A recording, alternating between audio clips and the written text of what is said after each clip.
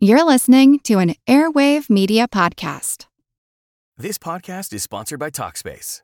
May is Mental Health Awareness Month, and Talkspace, the leading virtual therapy provider, is encouraging people to talk it out in therapy. By talking or texting with a supportive, licensed therapist at Talkspace, you'll gain insights, discover truths, and experience breakthroughs that will improve how you live and how you feel. With Talkspace, just answer a few questions online, and you'll be matched with a therapist. And because you'll meet your therapist online, you don't have to take time off work or arrange childcare. You'll meet on your schedule, whenever you feel most at ease. Plus, Talkspace works with most major insurers, and most insured members only pay a $25 copay or less. No insurance? No problem. If you want to make progress toward a mentally healthier place, Talkspace is here for you. Now get $80 off your first month with promo code SPACE80 when you go to Talkspace.com. Match with a licensed therapist today at Talkspace.com. Save $80 with code SPACE80 at Talkspace.com. All you need is a few minutes to start your day off with something historic when you listen to the This Day in History podcast. Every day there's a new episode for you to listen and learn about what happened that day way back when. So listen and subscribe to This Day in History wherever you get your podcasts. That's This Day in History wherever you get your podcasts.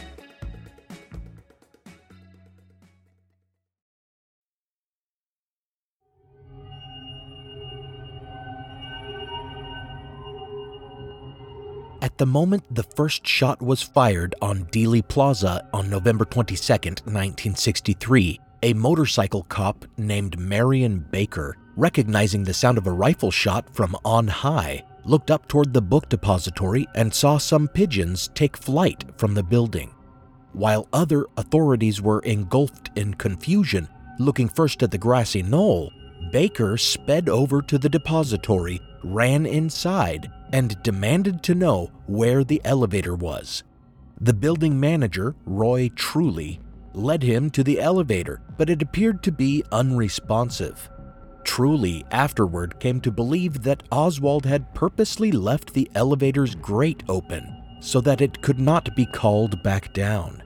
If this is the case, then it was poor planning. While it meant that authorities could not take the elevator to investigate his sniper's perch, it also meant they would have to take the very same stairs that he was taking. After firing his 3 shots, Oswald exited his sniper's nest between the stacks of books, rushed to the staircase, ditched the rifle, and began his descent. However, as he approached the second floor, he heard the sound of other footsteps on the stairs below, and exited toward the nearby lunchroom. That was when Officer Baker, who had given up on the elevator and taken the stairs, saw him quote-unquote hurrying off and called out for him to stop, which Oswald did. Officer Baker, presuming that the presidential assassin must not be an employee at the depository, but rather someone who had gained entrance to the building for the sole purpose of taking a sniper position in its upper windows, asked the building manager with him if he recognized Oswald. Roy Truly answered that indeed Oswald was an employee, and Baker let him go. This left Oswald in a perfect position to establish the alibi he would later provide police, that he had been in a lunchroom at the time of the shooting. He bought a soda pop from the machine and lingered momentarily. If he had remained in the building, it certainly would lend some weight to the notion that he had been framed and knew nothing about the assassination, provided one ignores the physical evidence on the 6th floor and the witness testimony that shows his premeditation and planning of the murder. However, he did not stay in the building. Instead, he fled, and his flight is further strong evidence of his guilt. After buying his Coke, he walked through the second-floor offices toward a different staircase, and he was seen by another depository employee as he passed near her desk. She said something about the president being shot, and he mumbled an indistinct reply.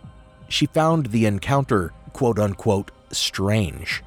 Then he went down the front stairs and out the front doors of the depository, which had not yet been locked down, as only 3 minutes had passed since the fatal headshot, and chaos still reigned on the plaza. Later, when the police had the building locked down, they gathered all of its employees for questioning, and Oswald was the only one missing.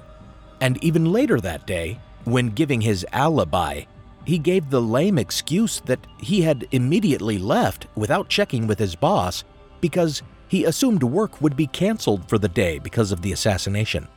Outside, his movements indicate not the leisurely trip home of a man unexpectedly given a half day off, but rather a man trying to get away from the scene of a crime. He would normally have waited for a bus on Dealey Plaza, but on this day he walked resolutely east on Elm, away from all the commotion, in the opposite direction from his boarding house. 10 blocks away, he ran up to a door of a bus in transit and pounded on it to get it to stop and let him on. On the bus, unnoticed by Oswald, happened to be one of his former landladies, who later described him as looking, quote, like a maniac, end quote, when he boarded the bus. Sirens increased, and traffic kept the bus from continuing on, and Oswald suddenly rose and demanded a bus transfer, exiting the bus and walking to the station 2 blocks away. However, instead of boarding another bus at the station with his transfer, he instead hopped into a taxicab, something he later admitted himself that he had never done before, a further indication that he was in panicked flight. Also telling is that he directed the taxi driver to take him not directly to his boarding house, but some blocks away from it. After walking the remaining distance to his room, he entered, and a couple minutes later he left again. A housekeeper who saw him said he was, quote, in a hurry, end quote, and, quote, all but running, end quote. Though it was warm, he left with a jacket on, because he was carrying his revolver in the waist of his pants. This is Historical Blindness. I'm Nathaniel Lloyd. It may seem like this story is told and the case is made, but conspiracy writers have so beaten this dead horse over the years that I must perform as thorough an equine necropsy as I can. Thank you for joining me for the conclusion of Oswald and the JFK assassination. Part 4, The Vigilante.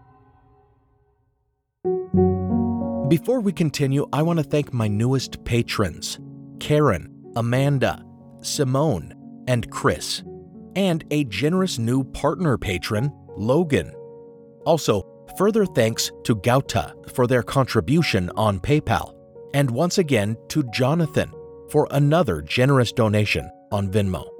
I really appreciate all this patron support. Listeners who pledge on patreon.com/historicalblindness get an exclusive RSS link that will set up an ad-free feed of the show with teasers and exclusive episodes, usually at least one minisode a month, but sometimes more. For example, after part 1 of this series, I released an exclusive episode about KGB defector Yuri Nosenko, and after part 2, I released one refuting conspiracist claims about the controversial George de Mohrenschildt. And prior to this release, I released one about conspiracy claims regarding Kennedy's remains. So before thinking I've overlooked something, you may want to pledge support to hear everything I address in this series. Patron feeds also get episodes early, and their episodes are not interrupted by advertisements, which means you also don't hear this Patreon pitch.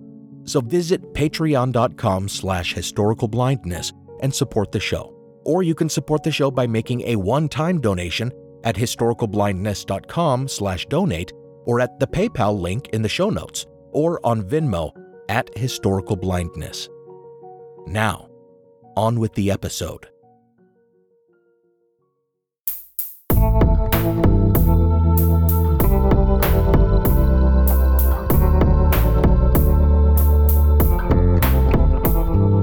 Welcome to Historical Blindness. In this final installment of the series, I want to tell Oswald's story to the end, which means also telling Jack Ruby's story. And I also want to address some of the larger logical flaws of conspiracy claims generally, as well as the difficulties inherent in refuting them.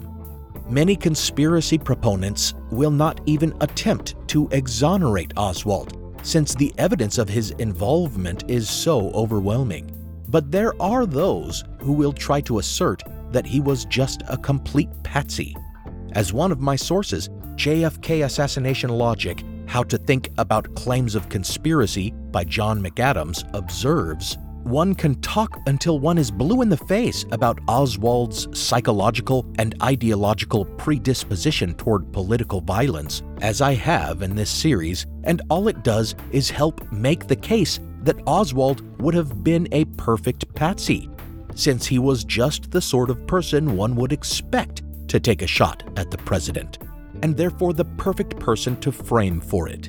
Those conspiracists who attempt to find corroboration for Oswald's alibi, besides requiring their audience to disregard witness statements about Oswald smuggling his rifle into the building, to doubt physical evidence that the rifle found was Oswald's and that he had been in the improvised sniper's nest, and to disbelieve testimony that placed Oswald on the 6th floor at the time of the assassination, rely instead on outlier witness statements that are easily discredited. For example, the secretary of the depository's vice president, Carolyn Arnold, claimed that she saw Oswald in a booth in the 2nd floor lunchroom at 12:15 p.m. Never mind the fact that Oswald's actual alibi claimed he had been eating in the 1st floor lunchroom and had only gone to the 2nd floor lunchroom to buy a soda. The fact is that numerous workers who were in both lunchrooms have stated that Oswald was not present in either location, and Miss Arnold never started saying she had seen him there until 15 years afterward, when a conspiracist author questioned her. In statements to the FBI not long after the assassination, she said she wasn't sure whether she might have seen him fleetingly in a hallway, and then that she certainly had not seen him. We see this time and time again. Conspiracy speculators get a witness alone in a room and somehow, magically, get them to remember entirely different details years after the fact. Others claim that Oswald could not have been in the stairwell immediately after the shots were fired, before Officer Baker saw him rushing toward the 2nd floor lunchroom, because those critical witnesses who had been in the 5th floor window below his sniper's nest, Junior Jarman, Bonnie Ray Williams, and Harold Norman, had afterward taken the stairs themselves and not encountered him. However, according to those men's testimony, they remained upstairs for 10 to 15 minutes. Other employees who said they had been in the staircase following the shooting also can be confirmed not to have been in there until several minutes after Oswald would have taken them and then ducked out upon hearing Officer Baker's footsteps approaching from below. But more than any of these refutable claims, Oswald's shocking actions after leaving his boarding room with his revolver prove beyond any doubt that he was no innocent on that day.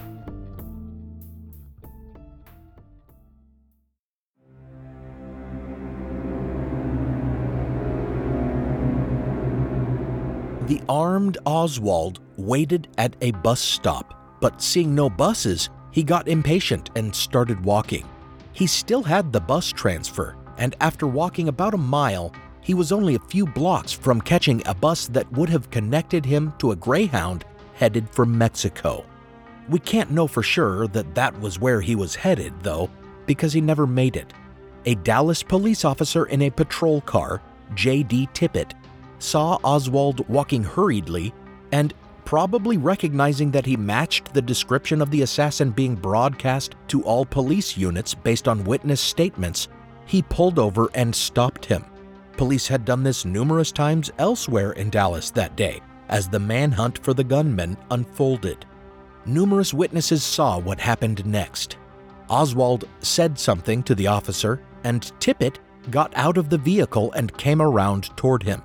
That's when Oswald brandished his revolver, shot Tippett dead, leaving 4 slugs in his body, and fled down the street, emptying his spent shells as he ran. The witnesses to this murder include a woman waiting nearby for a bus, 2 women in their nearby home who came to the front door upon hearing the shots, and a cab driver parked nearby eating his lunch. all picked Oswald out of a lineup that day. A man driving a pickup only about 15 feet away saw the entire thing, and though he was not brought in for a lineup, a failure of the police that conspiracists claim means he could not identify Oswald, he later, with high certainty, identified Oswald as the shooter from photographs. Numerous further witnesses saw Oswald fleeing the scene as he ran past some used car lots, and identified him in lineups and from photographs. As he ran through a gas station, he even dropped his jacket, which his boarding house's housekeeper identified as the one he had left wearing, and which Marina identified as one of the only jackets he owned. Moreover, the shells he emptied were recovered and later matched ballistically to his revolver, to the exclusion of all other weapons. One of the slugs recovered from Tippit was also matched conclusively to his weapon, which would be on his person when he was apprehended not long later. The evidence in the Tippit murder case was just as clear and conclusive as that of the assassination case, but of course, conspiracists still find reason to speculate. They ignore the wealth of witness and ballistic evidence, instead investigating Tippit's personal relationships and suggesting he was actually murdered by someone else in retaliation for a torrid affair he was having. Or they suggest Tippit was part of the conspiracy, since conspiracies can apparently be as massive as one needs them to be, so why not? Insinuating that he may have been there to aid Oswald's getaway, but then turned on him, or that he may have been sent to kill the patsy, but Oswald got the drop on him. When conspiracist writers find Oswald's murder of Tippit too problematic, they sometimes just gloss over it, mentioning it only in passing, and presenting it as an unresolved murder that can't be conclusively tied to Oswald. As you can see, though, that's the furthest thing from the truth.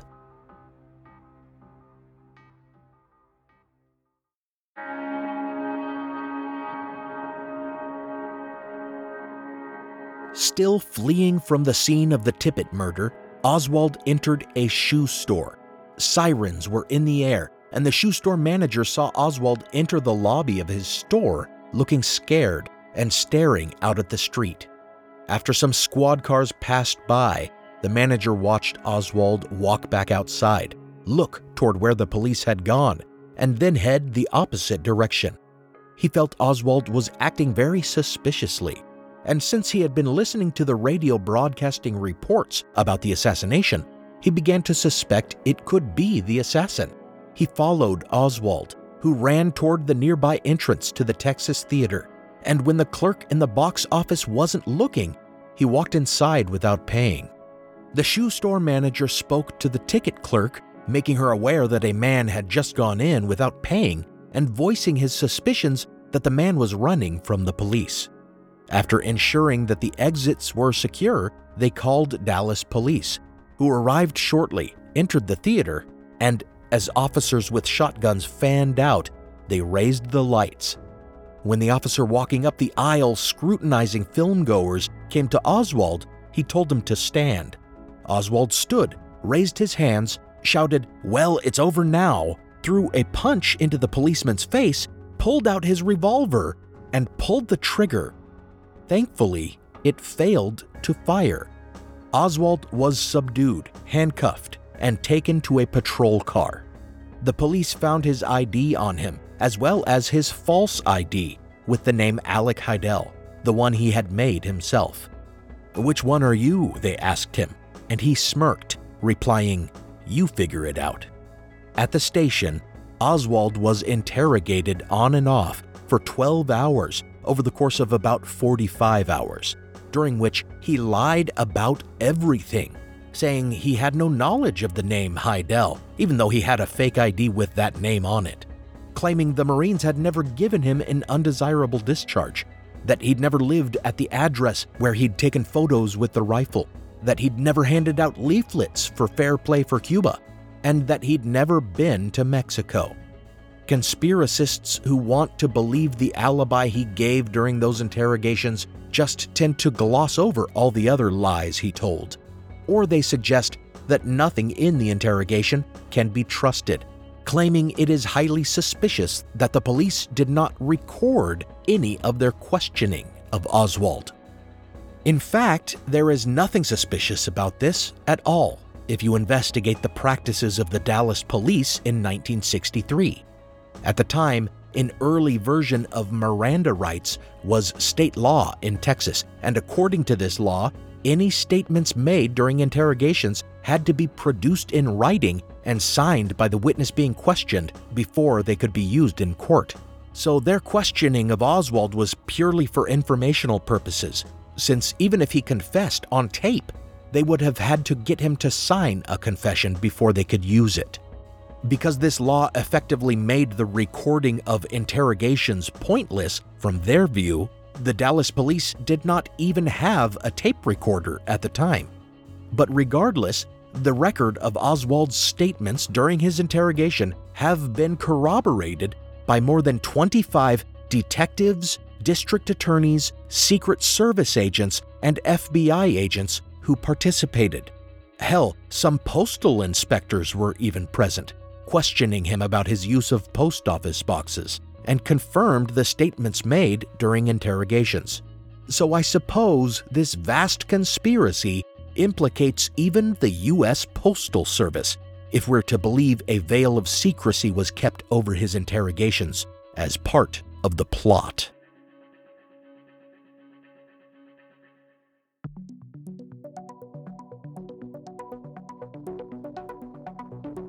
The Dallas police were somewhat overwhelmed by the press during the weekend they had Oswald in custody. At one point, over 300 journalists had gathered on the third floor, making it nearly impassable with all their equipment and wires.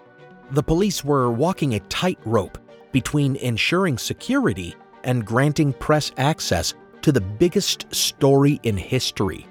When it came time to transfer Oswald, they weren't sure how to manage it. At first, they wanted to use an armored car, but the two cars that they acquired were either too small for Oswald and his guards, or too tall to pass through the ramp to the basement from which they intended to depart.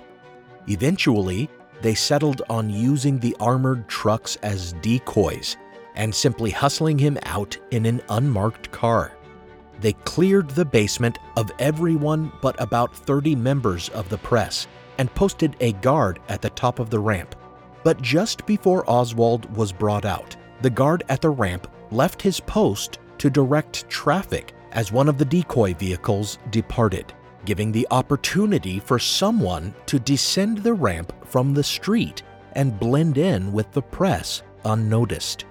Oswald was brought down the stairs and out before the bright lights of the reporters, and then a man pushed through the crowd and fired a pistol into Oswald's abdomen. The shot was fatal, and the act of vigilantism would forever ensure the common belief that there had been a conspiracy to assassinate President Kennedy, and that the conspirators had sent someone to silence Oswald. The shooter was a Dallas nightclub owner named Jack Ruby, and entire books have been written just focused on him and his supposed involvement with a conspiracy. Conspiracists will claim he knew Oswald, that he had been on Dealey Plaza during the assassination, that he had ties to the mafia. To place the end cap on this entire story and to evaluate the claims about Oswald's murder, we must know who Jack Ruby was, why he was there, and why he did what he did.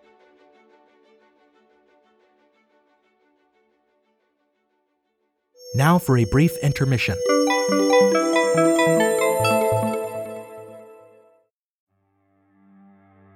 What really happened on the unsinkable Titanic? What made the 1904 St. Louis Marathon the strangest event in Olympic history? Whatever became of missing boy Bobby Dunbar, and who was the child who returned in his place? If these questions interest you, check out the History Uncovered podcast, brought to you by the digital publisher of All That's Interesting. History Uncovered explores the strange and obscure parts of history that you definitely didn't learn about in school. Hosted by the writers and editors of All That's Interesting, the show covers a wide variety of topics, ranging from the forgotten media spectacle of cave explorer Floyd Collins' death, to the disappearance and possible cannibalization of Michael Rockefeller, to the true story that inspired The Exorcist. With more than 100 episodes, you're bound to find that they've covered a topic that's especially interesting to you. And each month they produce a special History Happy Hour episode, examining recent news in the fields of world history and archaeology, and commemorating important historical anniversaries. Come explore the uncharted corners of the natural world and the world past by listening to History Uncovered, wherever you get your podcasts. Can you set the stage a little bit so people understand what happened? In 1969, 14 black student athletes were kicked off their university's American football team for planning a show of support against racism. We were really protesting our treatment on the field. Amazing Sports Stories from the BBC World Service tells their story. We became brothers that day when he did that to us. We made a change. Fighting for what we deserve. Search for Amazing Sports Stories wherever you get your BBC podcasts.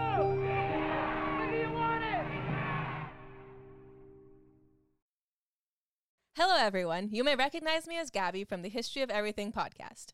And my name is Brenna, and you don't recognize me from anything yet. Together, we're two scientists who explore all of the weird little questions and conspiracies of the universe in our new podcast, Mystery of Everything. Everything has an explanation. We hope. But that is what we're here to figure out. We will dive into the science behind many popular conspiracy theories, such as vaccines causing autism, flat Earth theory, and was the moon landing fake? And if so, why the heck would anyone even do that? But it's not just conspiracies. There's a lot of cool mysteries that we will attempt to use science to explain, such as near-death experiences, what made the Vikings go berserk, and can I control my co-host with MK Ultra? Wait, what? Anyway, make sure to check out the Mystery of Everything podcast everywhere where you find your podcasts. Now, back to the show.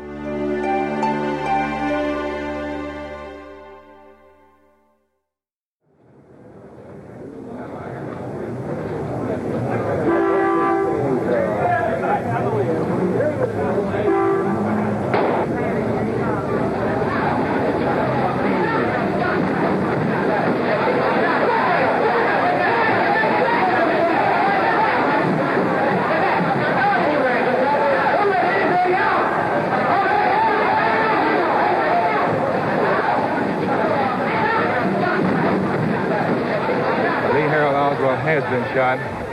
The man who saw the shot fired said it was fired by a man wearing a black hat, a brown coat, a man that everyone down here thought was a Secret Service agent. Jack Ruby's birth name was Jacob Rubenstein, born to an Orthodox Jewish family in Chicago. Like Oswald, he was of below-average intelligence, according to IQ tests and his educational attainments. He only ever finished the 6th grade. Also like Oswald, he may have suffered some psychological disturbance, some of which can be traced back to his parents. His father beat his mother and was frequently arrested on assault and disorderly conduct charges. After their separation, his mother beat him regularly. Eventually, she was deemed unfit, and Ruby was placed in foster care. She would later be committed to a mental institution. Whether inherited from his father or instilled in him by years of abuse at the hands of his mother, Ruby developed a problematic temper and violent tendencies, earning a reputation as a street fighter in his youth. In his 20s, after a few years in California working menial odd jobs, he returned to Chicago, where he found work through a friend as a union organizer. Many conspiracists suggest this shows he was involved with the mafia, but in fact, when he had been working for the scrap iron and junk handlers union there, it had been legitimate. Later, the local mafia did take over the union, at which point Ruby lost his job with them. After that, he went into business for himself, selling novelty items like plaques, keychains, salt and pepper shakers, bottle openers, etc. He was never successful, and after serving in the Army Air Force in World War II, he ended up moving to Dallas, where his sister Eva ran a nightclub. For the talkative Ruby, who loved to be in the middle of the action and make acquaintance with anyone he came across, it was the perfect industry, and he threw himself into it. Some conspiracists believe he was a mafia frontman, bringing the Chicago mob's business interests to Dallas. But in truth, he was never solvent. By 1963, he was running 2 nightclubs with his sister, but over the years, he had been involved with 6 and lost money on all of them. FBI investigators who were intimately familiar with all aspects of organized crime in Chicago actually questioned informants after the assassination, both low-level and high-ranking, and none even knew who Ruby was. Some Dallas Mafia figures sometimes attended his clubs and knew Ruby, but so did a great many police officers. In fact, one Dallas Mafia figure actually visited Ruby in jail after his murder of Oswald, which actually seems to prove that the Dallas Mafia had nothing to do with Oswald's murder, as a Mafia leader would not go and visit one of his hitmen in jail after they were caught. Finally, some of Ruby's business dealings prove he had no ties to the Mafia. During the years leading up to the assassination, he was having problems with a strippers union, the AGVA, which was itself involved with the Mafia. So the clearest link between him and the Mafia puts him at odds with them. Finally, those who knew Ruby best insist that the Mafia would never have wanted anything to do with him because he was a snitch, always ingratiating himself with the Dallas police, inviting them to his clubs, and running his mouth in conversations with them. Understanding the aspect of Ruby's character that drove him to befriend police officers is important to understanding why he was there at the police station, likely having walked down the ramp just as the officer posted there had left it unguarded. After he shot Oswald, he said, quote, "I am Jack Ruby, you all know me," end quote. And it was true. Most did know him. In fact, he had been in and out of the police station over and over since Oswald's capture, drawn to the center of this historic moment and trying to make himself useful to those who were present, whether they be policemen or reporters. Again, like Oswald, he seemed to relish any attention. For years, he would loiter around police stations and newspaper offices, offering to help these professionals and inviting them to his clubs for free drinks. Many thought him a quote-unquote kook, a creep, or a psycho, while others viewed him as a colorful character, which seems to be how he viewed himself as well. In addition to his efforts to befriend police officers by offering information about petty crime, he frequently gave tips to newspapers, and their description of him gives a clear sense of his activities. Quote, "He is just a guy that calls on the phone and he knows everybody in town," end quote, according to a newsman who took his tips. There is some sense that he actually thought, in his simple way, that he was an amateur reporter. That is certainly one of the ways that he gained entrance to the police station during the weekend that Oswald was being interrogated. And according to those who observed his activity in the station, he was just being his awkwardly amiable self, inviting people to his club, attempting to help people where he could, and chatting with people about his hatred for the quote-unquote lousy commie who had murdered his president. Those who knew him afterward described his tendency to seek publicity and be attracted to centers of important activity. Quote, "He was a known goer to events," end quote, said Seth Cantor, a member of the press corps who saw Ruby on the day of the assassination hanging around Parkland Hospital, where Kennedy had been taken, and thought it was, quote, "perfectly normal to see Jack Ruby standing there," end quote. Another reporter who knew Ruby told a researcher, quote, "If there was one Ruby trait that stands out, it is that he had to be where the action was. He was like horse shit all over the place," end quote.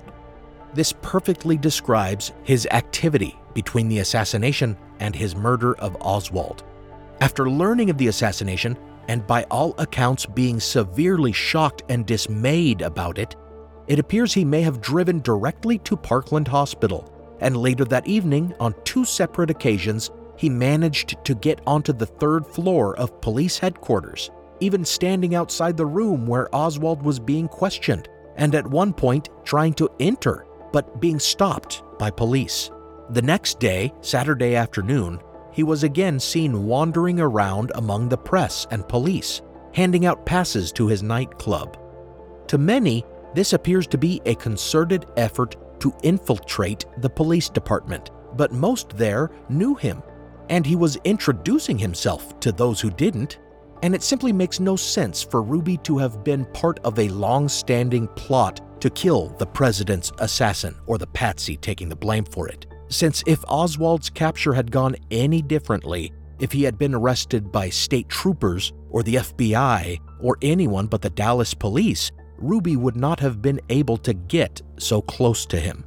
Also, if Ruby had been tasked with murdering Oswald and intended to do so despite his own certain capture, he had an opportunity to do so on the night of the assassination, when Oswald was led past him, passing just a couple feet from him.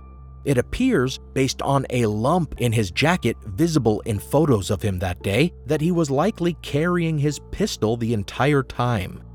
Ruby later denied carrying his pistol and also denied his frequent presence within the police station that weekend, but witnesses and photographs refute him, and he was probably lying because he intended to fight the charge of premeditation in court, and all this seems to show he was stalking Oswald.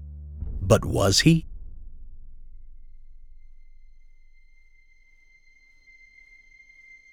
On the morning of Oswald's transfer, Ruby was at a nearby Western Union office wiring money to one of his dancers. The clerk who helped him did not believe he seemed in a hurry. In fact, he could have had no idea when Oswald was to be transferred because it had been delayed by some further interrogation and because Oswald had asked to change his clothes at the last minute. When he walked over to the police station afterward and made his way down the unguarded ramp toward the press gathered there, according to him, the opportunity just kind of presented itself to him. In his own words, it would have had to have been, quote, "the most perfect conspiracy in the history of the world," end quote, to work as precisely as it did. Conspiracists claim that such coincidence is impossible.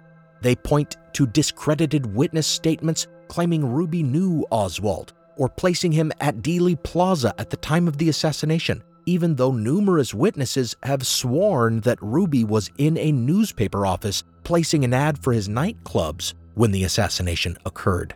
Whether or not it was a premeditated or a spontaneous act, his true motives are clear. Witness after witness describe his terrible dismay and grief at having learned of Kennedy's assassination.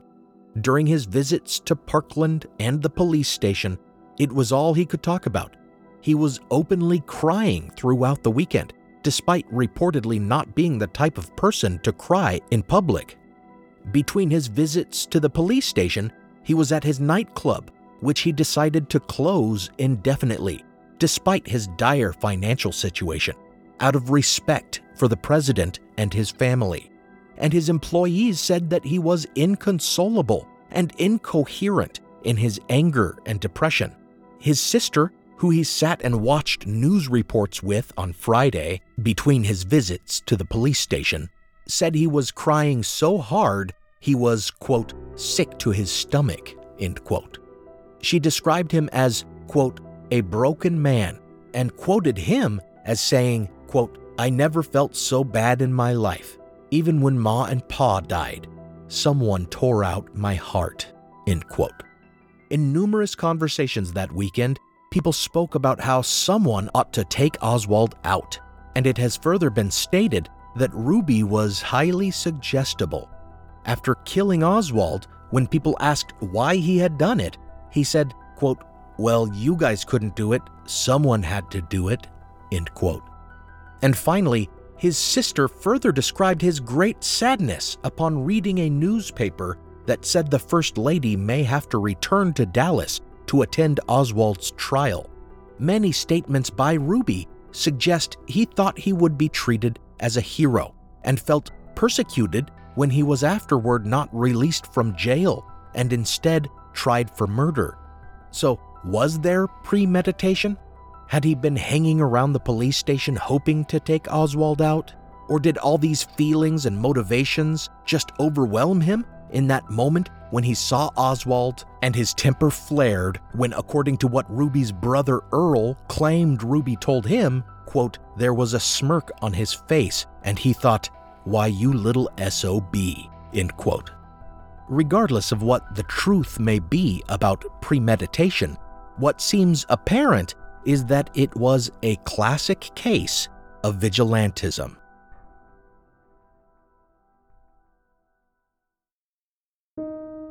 Even if we were to disregard the evidence that Ruby had no connections to the Mafia, to Oswald, or to a larger conspiracy, simple logic tells us that there was little point in sending someone to silence Oswald. By the time Oswald was killed, he had already been interrogated for 12 hours. He'd had plenty of time to spill the beans on any conspiracy about which he might have had knowledge. Likewise, the many claims about those with special knowledge being silenced by murder squads just don't hold up. Conspiracists claim there are more than 100 suspicious deaths related to the assassination. More than half of these died of natural causes, and more than half also died more than 10 years later, which gives them ages to have divulged anything they might have known. It's the same problem with the idea that George de Mohrenschildt was silenced in the 1970s, a decade and a half after he testified before the Warren Commission, as I spoke about in my Patreon exclusive. Of those supposedly mysterious deaths that occurred within a year of the assassination, some were even convinced of Oswald's guilt, which makes it seem like there was no reason to silence them, and many had very minor connections to the case. There's the further problem of selectivity. For example, one witness of Oswald's murder of Dallas policeman J.D. Tippit would be shot dead by an intruder in his home a few months later. The claims that this was an act of a conspiracy to silence a witness begs the question why this one witness was brutally murdered while a dozen others who saw the same thing were allowed to live. Furthermore, we must ask why none of the plethora of witnesses on Dealey Plaza are included on this list of witnesses that had to be silenced, while many of them are simply journalists who afterward published about the case. This just illustrates the central problem with most conspiracy speculation: the refusal to acknowledge coincidence. My source, JFK Assassination Logic by John McAdams, highlights numerous logical problems with conspiracist thinking just like this. Conspiracy speculators rely on cherry-picked outlier testimony that is demonstrably less credible than other witness claims. They engage in the creation of false memory in leading interviews with witnesses years after the fact. They mislead readers by presenting evidence stripped of important context, and they present an argument that suggests most evidence points to conspiracy, when if that were the case, official investigations would have come to far different conclusions. Finally, they demand that believers suspend disbelief in the face of truly odds-defying scenarios.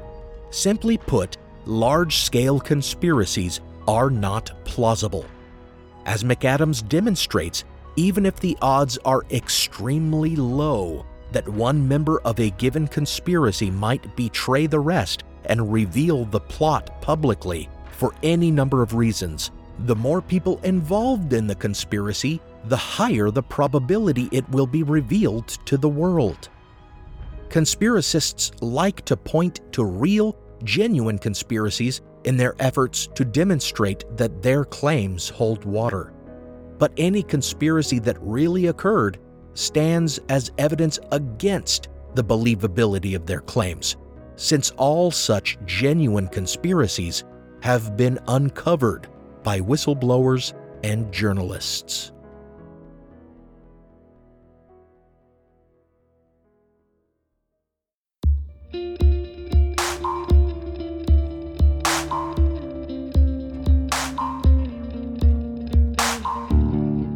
After the release of the first part of this series, I was accused of playing down the events surrounding the JFK assassination, of taking a nothing to see here point of view. This from conspiracy believers who, perhaps unsurprisingly, began to think that I myself have something to hide, that I am engaging in cover-up.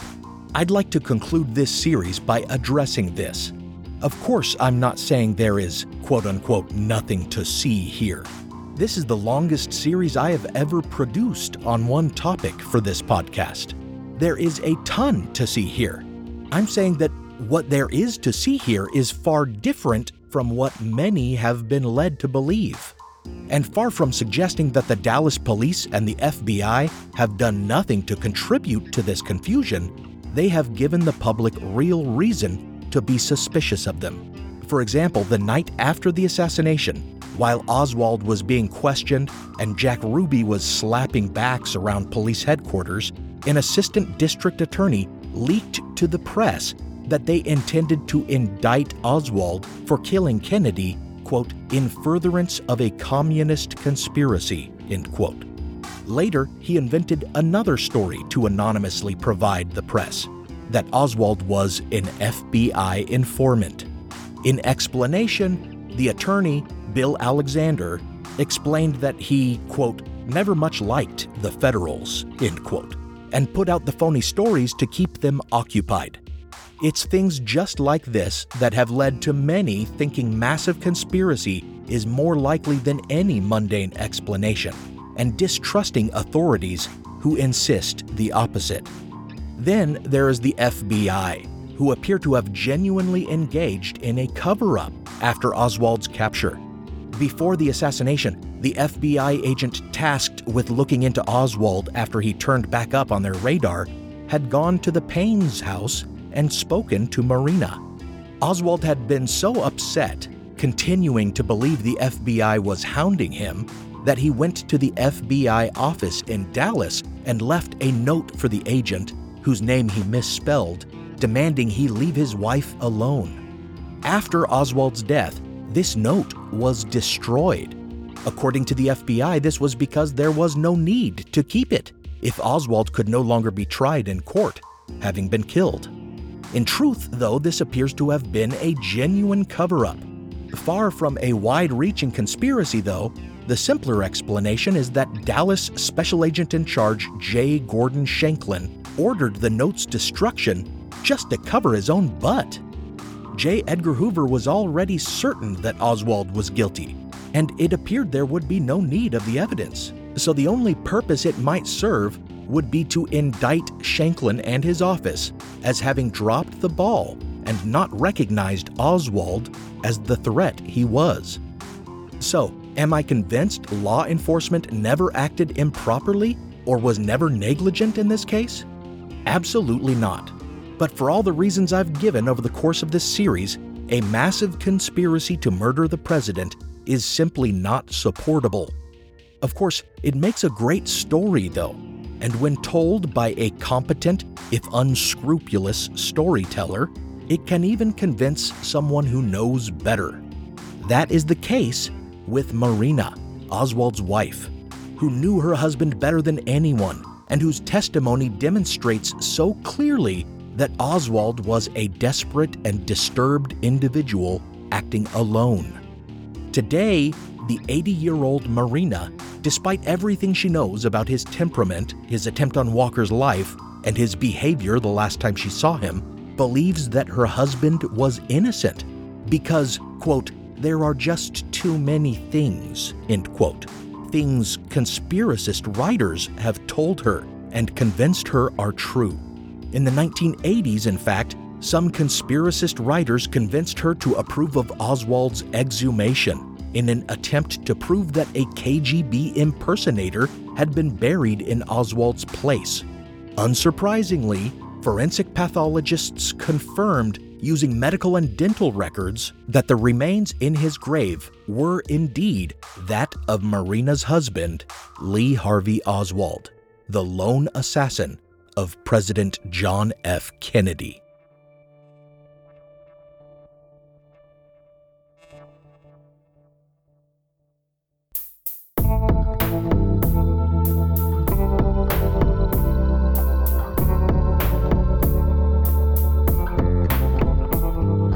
Thanks for listening to Historical Blindness.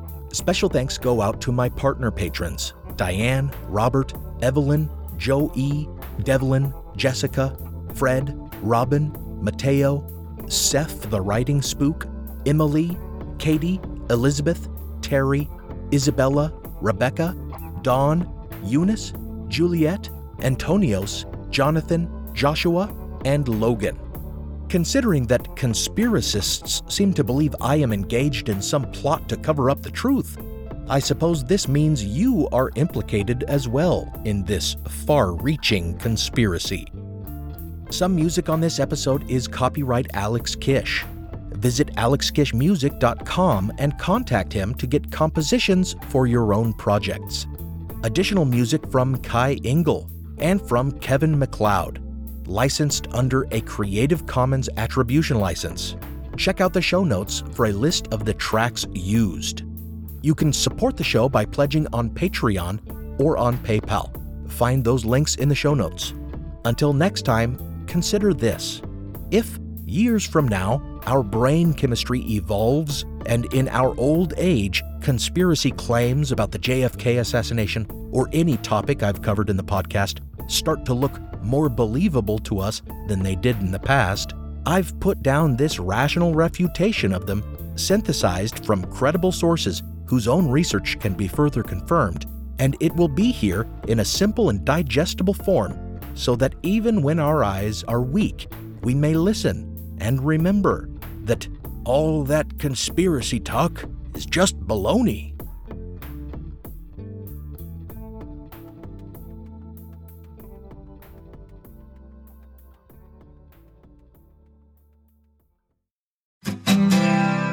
My name is Greg Jackson. I'm a historian, professor, and the creator of History That Doesn't Suck, a podcast that provides a complete overview of U.S. history through storytelling, yet keeps the rigor you'd expect in a university class. Starting with 22-year-old George Washington in his first battle, join me for a chronological telling of the United States story, its unlikely revolution, fractious civil war, tenacious inventors, brave reformers, and more. With more than 100 episodes, you can already binge listen your way through the progressive era. Find History That Doesn't Suck wherever you get your podcasts.